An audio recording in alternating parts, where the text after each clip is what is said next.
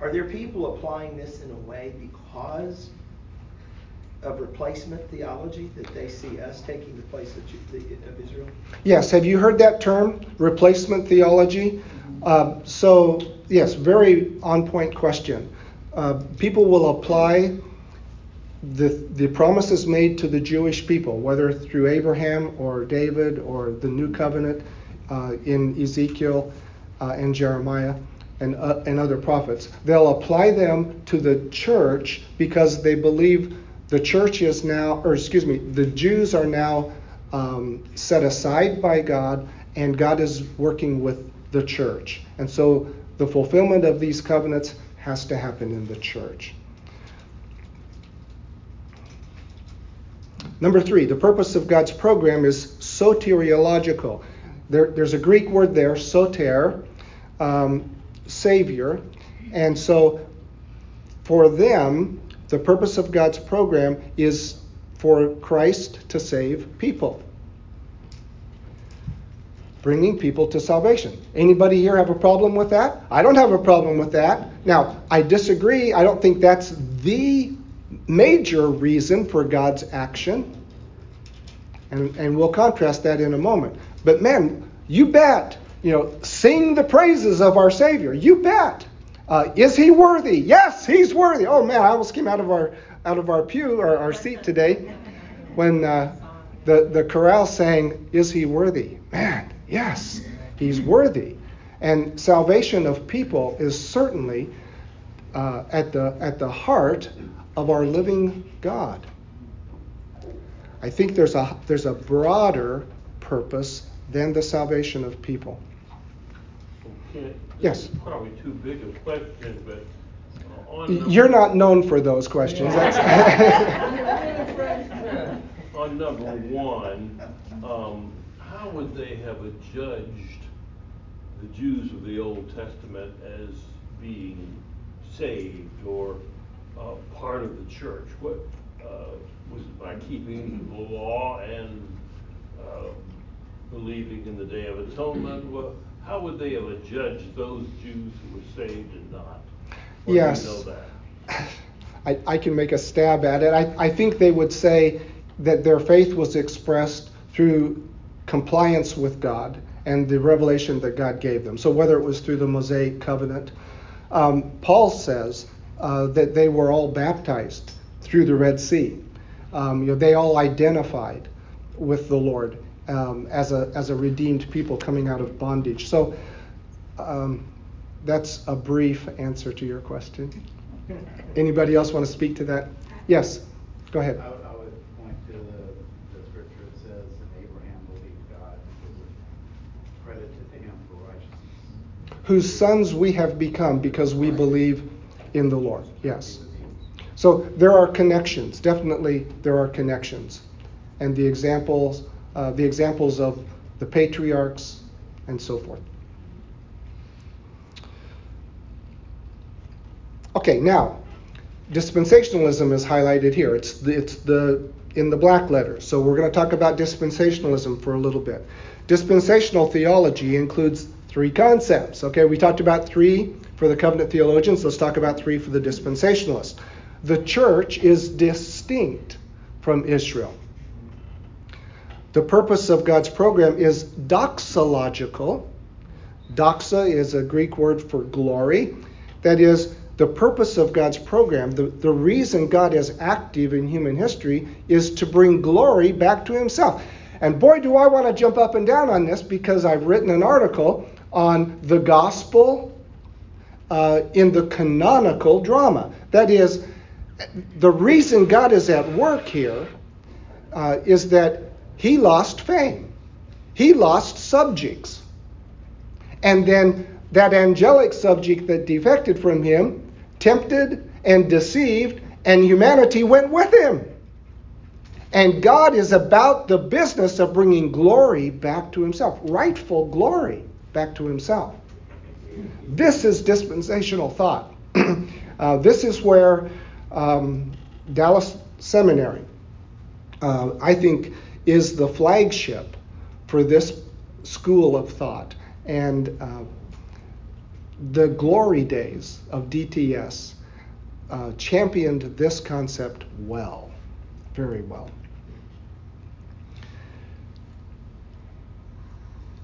Okay, the Bible is to be interpreted literally, grammatically, historically, literarily. That is, normally, the way that we would read any piece of literature. So the distinctiveness of the church rises from its nature, its origin, the historical time period. The nature of the church is not racial or territorial or ceremonial like Judaism. The church encompasses all people of faith in Jesus, God's Son, the Lamb of God, the high priest in heaven. People need not be Jewish to become Christians. That was the issue in Acts 15, wasn't it, at the Jerusalem Council? Do these Gentile people have to conform to Jewish practices in order to be accepted in the church? No, no. So just as covenant theology derives its name from postulating the enactment by God of several covenants, so dispensationalism gets its name from postulating multiple dispensations, or divinely administered eras or economies. In these economies, God puts forward a standard for man's compliance which ends in failure. That is, men always seem to blow it. They always fail when God puts a test in front of them. The economies are innocence, conscience, civil government, promise or patriarchal, law, grace, and kingdom. Often these are reduced to three major ones: law, church, and kingdom, or law, grace, and kingdom. However, in my opinion, and I think many of the professors at DTS would say the same thing, the big issue is not whether you see different covenants or different dispensations. The big issue is how we interpret the scripture. If we can agree on a methodology of interpreting the scripture, then we will end up with either dispensationalism or covenant theology. It depends on your hermeneutic. It depends on the principles of interpretation that you use in understanding the scriptures, because those principles lead you to understand the scriptures, and then putting those scriptures together puts us in this school or that school. Comment or question? Yes? There's only two covenants, the old and the new. The dispensationalists, I think are they not kind of basically making more out of something than they should? You know, you have these different dispensations that they did in the Old Testament time, which are basically like the law was given as a tutor to bring us to Christ. Mm-hmm. God had to, his plan from the beginning was faith, but he had to install things in there along the way just to bring us, to keep people online until he brought us to the new covenant, which was, the main thing. I think dispensation, I mean, it's not even 200 years old. It started with John Nelson Darby, and it's in the 1820s, 1830s, from a conference that he went to in England, and he heard a guy named Edward Irving preaching, who was a guy like kind of emotional, charismatic. He's kind of like a Charles Finney of America, and he was teaching this, this stuff that he had got from a young lady in one of his meetings named Margaret MacDonald, just a teenager, 19, 20 years old, who went into a trance and was given for over an hour, just saying all kinds of things. And one of the things she said was that the church would not go through the tribulation, it would be raptured. And Edward Irving picked that up, and he was a famous preacher there, and he started teaching that. And at this conference that was sponsored by a ladies' power court in the 1830s, a lot of people came there. John Darby, who was kind of disillusioned with Anglican, that kind of church, he was there, and he picked that up, and he liked that, and he started writing, and he was a very polished writer. He wasn't so much a theologian, but he was a language expert, and he started, purporting that and writing that very well. He came to America several times and started, preaching out here. He started the Plymouth Brethren over there, and it kind of took off here. And in Schofield, he was discipled by a guy who Darby was sponsored by, a Presbyterian minister named Brooks here in St. Louis. Schofield was discipled by him. And Schofield came out with the Schofield Bible in the 1900s. In fact, he started the Schofield Bible Church right here in Dallas. You can go see it on Abrams Road. He was the one who really pushed dispensationalism. And the thing about Schofield is he was kind of shady. He was a Attorney General of the state of Kansas when he was only 29, one of the youngest ones in the state, in the country. And he, within a year, was removed because of a lot of scandal. He came under the tutelage of Brooks, this Presbyterian minister, who kind of trained him, and then he started his church in Dallas. It was a congregational church, actually, in 1883, and was there for 12 years. And he went after that he went up to New England, and he came back in 1903, and he was still he started styling himself as he put his name C.I. Schofield, Doctor of Divinity. And he did not have a doctor. In fact, he had no real formal training. But he was styling himself like that, and he wrote the Schofield Bible with he'd take a section of scripture, and then he put a lot of notes, and he was very adamant about dispensationalism. And while he was here in the 1900s, that Louis Ferry Schaefer, the guy who started Dallas Seminary, was discipled by him. Now, Schaefer was a more quiet, intelligent, more on the level kind of guy. And he started Dallas Seminary in 1924 because Schofield was kind of pushing, for that kind of stuff. We need more conservative type Bible colleges because a lot of the seminaries around the country were going liberal. And Sperry Schaefer started Dallas Seminary, and he was there, I think, until 1952, 53. He was a good man. But the thing with dispensation, it was Darby's work. He took the Bible and he broke it down into these sections where God is working at it. And I'm not against dispensation, but I think he was kind of a little too much on it. Okay, so Matt, you've raised so many things. And I don't know that our tape heard all of your issues. I'm going to address a couple of them just briefly.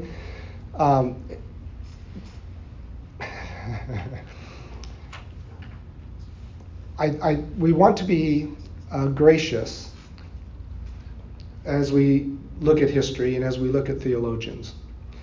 If you look at a person's life deep enough, you're going to be disappointed, probably. Many of us don't have stellar lives. And I'm aware of some of what you've said about Darby, but not all of it. And some of what you've said about Schofield.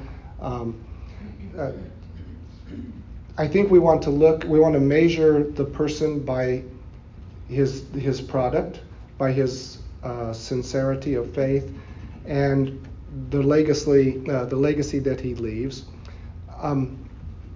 We, just like in the craze right now of defunding the police because of a couple of bad police officers or a few bad police officers, we want to be careful not to throw out the police because of a couple of bad ones. And the same thing I would say about dispensationalism, the same thing I would say about covenant theology, about Reformed theologians, about Calvinists, about Arminians, and systematic theology is not my field. But I think we want to be careful to discern what's valuable in what a person teaches, hold on to that, and we can set aside those things that we understand to be not valuable.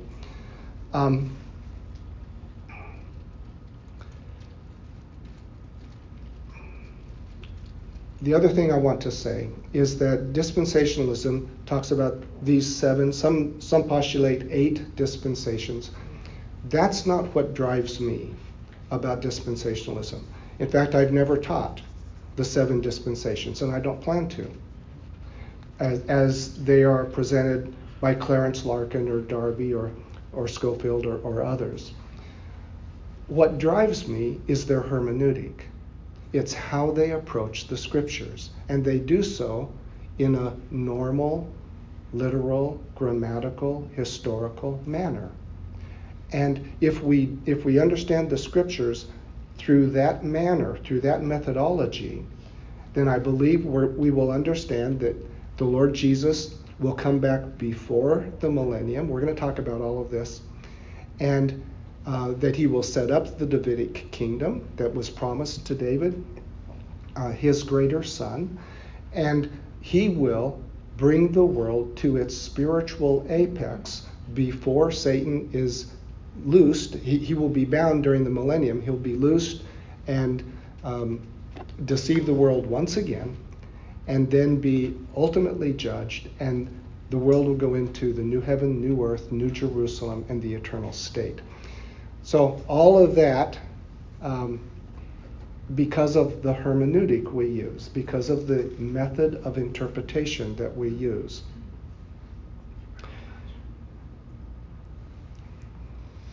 Okay, the church began after Christ's death, resurrection, ascension, on the Jewish feast day, Pentecost, when Christ sent the Holy Spirit from heaven to his believers, followers on earth. Now, mind you, some people look at the beginning of the church at a different time, maybe later in the historical record of Acts.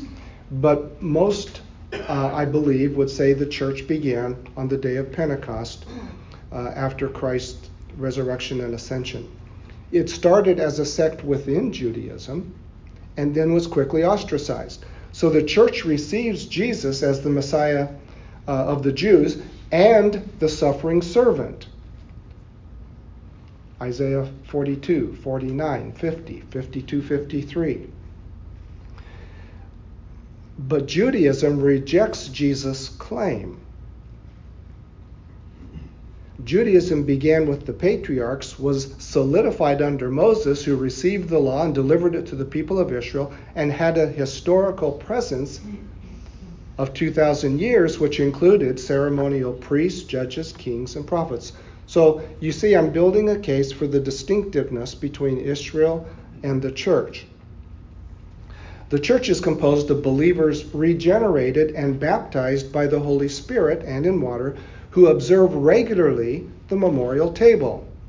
The church enacts the commission given by its head, Jesus Christ, to go and make disciples of all peoples. And the church awaits his coming as a bridegroom to take his bride to heavenly habitations prepared by him, John 14. Certainly, there are many correspondencies between the church and Israel, such as God, sinning people, blood atonement, faith, including a historical overlap. So the church and Israel overlap. The church comes out of Israel. Israel is still in existence as a people, and even they have their homeland now, as of 1947. But the Jews would never identify the church as Judaism, nor would Christians identify themselves as traditional Jews. The two entities recognize fundamental differences between themselves.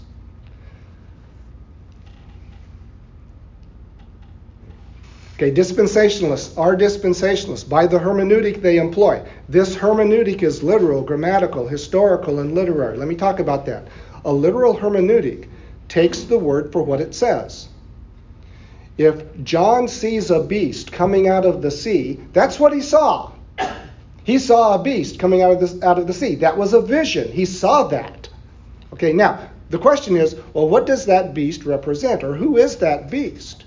And why does it come out of the sea? Because in the next chapter, he'll see another beast coming up from the land. What's the difference? Well, we'll talk about that when we get to Revelation 13 and 14. But that's what he saw. Okay, so we need to understand, when Jesus turned the water into wine, it was wine. Yep, that's a normal, literal hermeneutic. That's the way we understand it. When Jesus walked on the water of the Sea of Galilee, he was walking on the water. Just like Elisha threw the stick into the river, the Jordan River, to retrieve the axe head, Jesus was floating on the water like that axe head. He had power over the natural elements. That's what we believe that. Yes, Fred. Yeah, if we could just seize upon those two examples, for example, water to wine, walking on water, what would be the difference then between what a covenant theologian and a dispensationalist would say about those? Does the covenant guy say, well, that's symbolic, while the dispensational guy said, no, that really happened? Well, just seizing on those two examples, is there a difference between covenant and dispensation? I think on those two examples they would agree. Okay, but there are other statements where they would diverge. And I'm going to show you months down the road. I'm going to show you a slide where figurative interpreters, how they would understand a passage, where a traditionalist would understand the passage, where a skeptic, a naturalist would understand the passage, and I'll make that contrast. Are covenant people, do they tend to be more figurative? They do, than yes, literal? yes. Would be... Yes, they do. They tend to take, yes. So, when we read in Jeremiah 33 or Ezekiel 37 or 34 about God and the new covenant, although it says God will put the law in the hearts of the people of Israel and the people of Judah, Jeremiah 33, they will take that to mean the church. Okay, so that's where we'll see the divergence. Great question, but I'm not going to answer that for months. It's I'll hold you to it. So are you saying the Jeremiah passage, we don't have God's law written in our hearts through the Holy Spirit? Not like they will. Not like they will in the new covenant. Right. Wow. Uh-huh. I thought that was a wonderful passage that applies to us. It is a wonderful passage. And the people of Israel and Judah. Okay, so let's go there. John, thank you for raising it. Let's go to Jeremiah 33 and just look at the passage.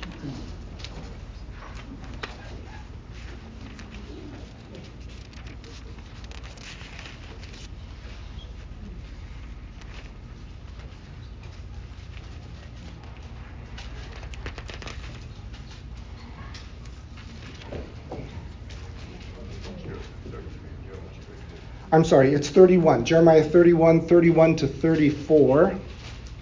This is perhaps the passage that most people would go to first for the new covenant. I think Ezekiel says some very complimentary things that dovetail nicely with this.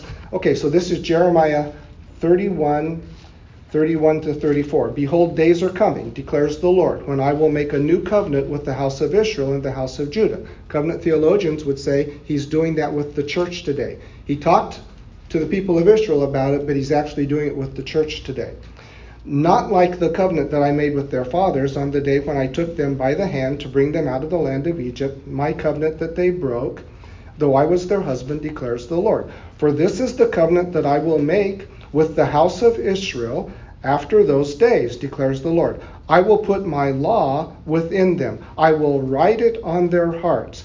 I will be their God, and they shall be my people. No longer shall each one teach his neighbor and each his brother, saying, Know the Lord, for they shall all know me, from the least of them to the greatest, declares the Lord. For I will forgive their iniquity, I will remember their sin no more. There will not be an impact class in the kingdom. We won't need that, okay? Because everybody's going to have the law written on their heart. We won't need teachers, okay?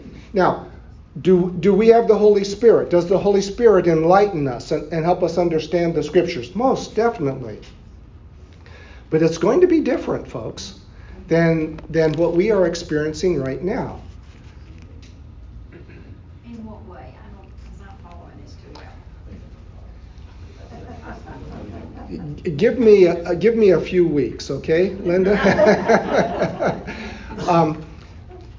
So, in other words, when Christ comes back, he won't be absent, okay? He'll be here, and he will usher in a period of understanding, which is unlike anything the world has seen so far. As good as the church is, as many of the graces, the blessings, Ephesians 1 and so forth, that God has given to us as believers, from this kind of description, I believe the believers in the kingdom period are going to be superior to us in their walk with God. I think they will not struggle with the mastery of sin in their lives like we do. I think that they will have an unimpeded knowledge of God. It won't be like Jonathan Murphy encouraged us today to spend time at the feet of Christ and time with God this week. They won't need to. Is this after Jesus comes back? Yes, after he comes back and he establishes the Davidic covenant, and the lion lays down with the lamb, and the animosity, that's probably the wrong word, but between animals and between people and animals, all of that conflict, all of that will be gone. So the world will enter into a golden age, and it won't have what we're seeing today. Yes, Matt. You know, if you read Jonathan Edwards, he kind of talked about that. In fact, he was post-millennial. Yes. He did no commentaries except on Revelation. Jonathan Edwards. And you see a lot of that stuff. He was a brilliant man. Yes. Genius. But he was wrong. Okay, so Jonathan Edwards would be a Reformed theologian, and brilliant, yes, major theologian, still used as kind of a broad, basic theologian for Reformed theology today, and he is cited often. Is he wrong in some of the things that he taught? Yeah, I think he is wrong, but I wouldn't go to him for those areas where I think he's wrong. I would go to him for those areas where I think he's right, and appreciate the truth from the scriptures that he systematized so well. Yes, John? Okay, so when Paul says in Ephesians,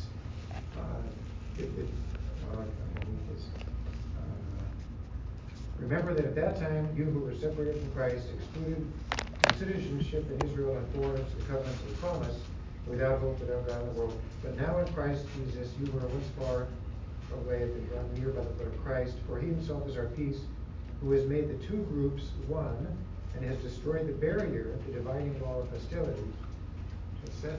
Yes. So you're saying there are still two groups in eternity.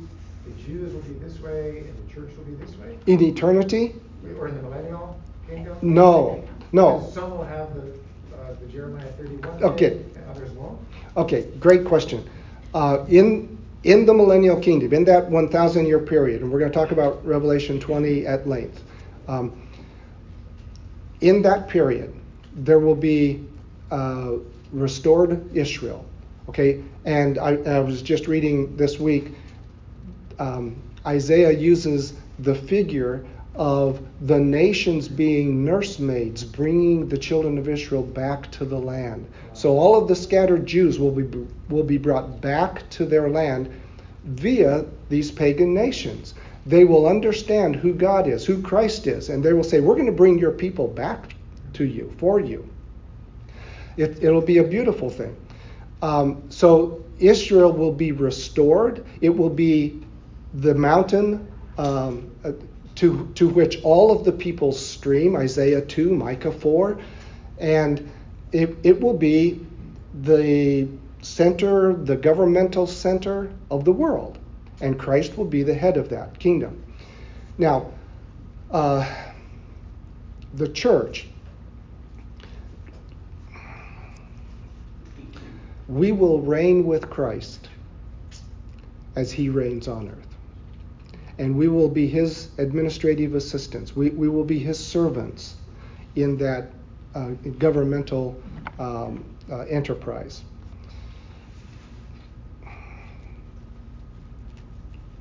I think I'm running out of my answer to your question. Okay. Kent, before you go Yes. on, going back to Jeremiah there on verse 34. Yes. For they shall all know me, from the least of them Yes. to the greatest. Is that just talking about the Jews? I really thought that was everybody. But Okay. it's not at this point? So Linda, look at the passage. To whom is it talking? The people of Israel and the people of Judah. Yeah. So he's making that promise to them. Okay. Okay. Now we have a problem, because in the New Testament they'll refer to this new covenant.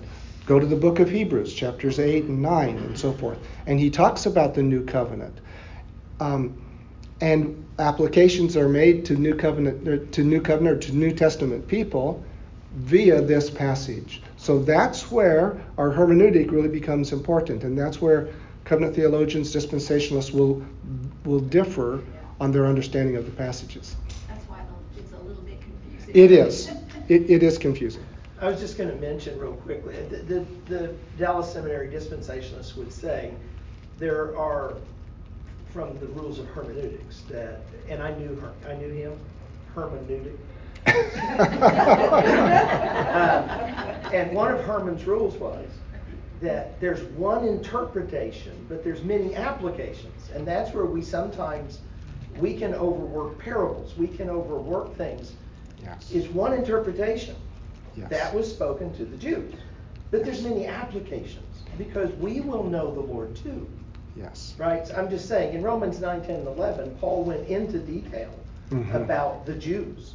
Zechariah says they will see him whom they have pierced. Yes. But there's distinctively a difference between us and the Jews. Okay, very astute comment. So we are all about finding the original author's intended meaning when we interpret the Bible. We want to know what Isaiah meant when Isaiah wrote his prophecy. Same thing about the Apostle John when he wrote his gospel or his letters or the book of the Revelation. We want to know what the original author intended to communicate. That's the interpretation. Applications are multitude. We can come out with great application. Jonathan Murphy is so astute at making applications from the stories that he tells. We walked out of the sanctuary this morning with a picture of a child clinging to his father that helps us understand our communion with God. It was masterful. Okay, so applications are many, but interpretation is one. We want to get to that singular interpretation. If a passage has multiple interpretations, then it has no interpretation. It has no meaning. If a passage has multiple meanings, it has no meaning. Okay? And we'll probably talk about that in the future. Okay. Covenant theologians do not deny that God's program brings glory to himself, yet they assert God's premier purpose to be soteriological, saving man from sin. And we relish that, don't we? We love that God is all about saving us. We rejoice, and that really speaks to us. Dispensationalists emphasize that God's plan of salvation by grace through faith unifies all dispensations and is a major endeavor of the Trinity, just like creation was. All three persons of the Trinity were involved in creation. All three persons of the Trinity are involved in man's salvation. But they assert the premier purpose in all God's activities to be doxological, manifesting the glory of God. And so I want to make a comment, and then Matt, I'll take your question. So it's not either or. It's not that God doesn't have the purpose of saving people and also of bringing glory to himself. It's both. that in the process of saving man from himself, from his sin, from deserved wrath, from his estrangement from God, but in doing that, God is using his attributes, displaying the wonder of his character. And Satan is thinking, I blew it. I walked away from the perfect, loving, holy, just, omnipotent, infinite God for myself.